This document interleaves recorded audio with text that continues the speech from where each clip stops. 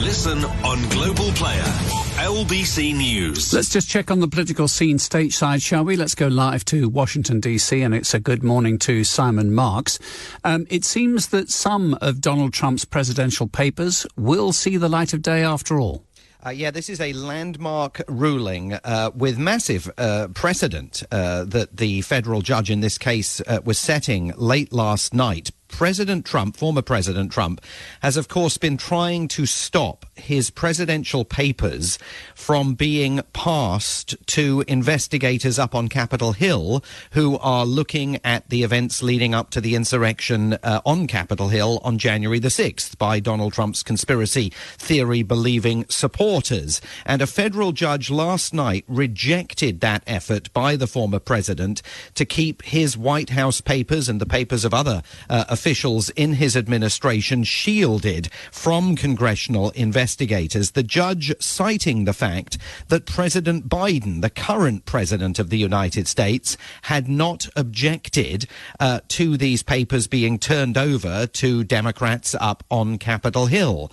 Now, this sets a precedent that can indeed be used in the future over efforts by successive presidents to try and retain the confidentiality of their documents. It poses a challenge for the National Archives, which holds all of Donald Trump's papers and indeed the papers of every single one of his predecessors. They are due to start turning those papers over to Democrats on Capitol Hill on Friday, although it is absolutely evident that Donald Trump's team is going to appeal. If we know one thing about Donald Trump, it is that he will seek to run out the legal clock every time he gets a chance, and he will also seek to use every legal weapon in his arsenal before finally admitting that he may have found himself in a blind alley legally. So this could go all the way to the U.S. Supreme Court, but definitely were these papers to find their way into the hands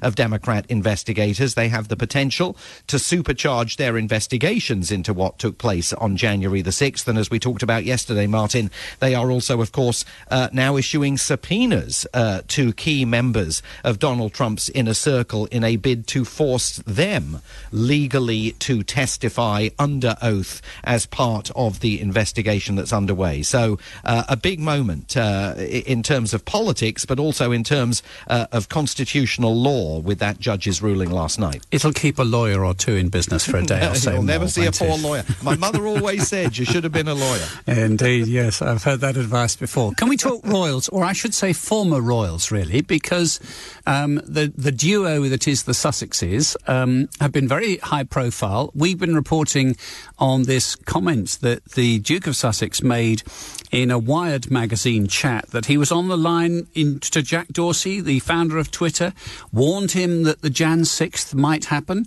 and things have gone a bit quiet.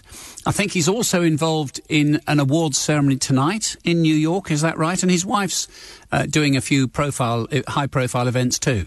Yeah, there's no question that they are becoming increasingly present in particularly East Coast circles, because Meghan Markle was in New York yesterday, and as we've talked about before, Martin, she's dipped her toe into this issue of paid parental leave in the United States. This is a proposal that President Biden has put forward in his legislation for 12 weeks of medical and family paid leave for new parents in the United States.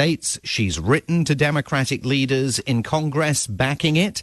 She has cold called some Republican senators, urging them to get behind this. And yesterday she spoke about it and her strategy in an appearance before a New York Times Deal Book Summit. Here's what she had to say. I've been gone from the U.S. for a really long time. I lived in Canada for 7 years for work, then moved to the UK. And to come back and now be a mother of two, and to see that the U.S. is one of only 6 countries in the entire world that doesn't offer any form of national paid leave just didn't make sense. So I guess my approach was the same as it's been since I was really young. When I was 11 and I saw something that was wrong on TV, I put pen to paper and wrote a letter about it. So on this, I said, well, let me write a letter and let me pick up the phone and make some calls and see if I can help. It's just to me, it seems like a really logical and obvious thing to do, and I'm happy that I'm able to support it. It would also be a logical and obvious thing to do if, as friends of hers have suggested, she was thinking of running for public office, because as she noted in that interview yesterday, there is broad support among members of the public, both Republicans and Democrats, for the idea of paid parental leave. And in the letter that she wrote to Congress, and at times in that interview yesterday, she sounded very much like someone who maybe road testing some lines that perhaps she'll use were she to decide to pull the pin and actually launch some kind of effort for statewide or national office here. There's all sorts of rather juicy details from the Court of Appeal case. Jason Naff, who is the Duke and Duchess of Sussex former Communications Secretary, has been telling that appeal court that Meghan told him in texts, this is about the letter to her father, which was made public by a British newspaper. She obviously wrote her August 2018 letter to her father, quote, with the understanding that it could be leaked to the media. So she was meticulous in her choice of words. That story, of course, will run and run. That Court of Appeal case is being heard in London at the moment. Yeah, and Martin, it's just worth making the point that in that interview yesterday, she argued that the tabloids in Britain should come with a public health warning, and she hoped that eventually that would be printed across the top of each tabloid newspaper to warn readers that consumption of a tabloid could impact their mental health. Wow. Let me just tidy up this item as well about Democrats quite understandably taking interest in how Northern Ireland is faring, and the fact is it's something of a pawn in this power game between the UK and the EU. Now, before we spoke today, we've heard from Lord Frost. They haven't pulled the trigger on Article 16. I'm sure many will be very grateful on all sides of the United Kingdom about that, and perhaps some in Washington too.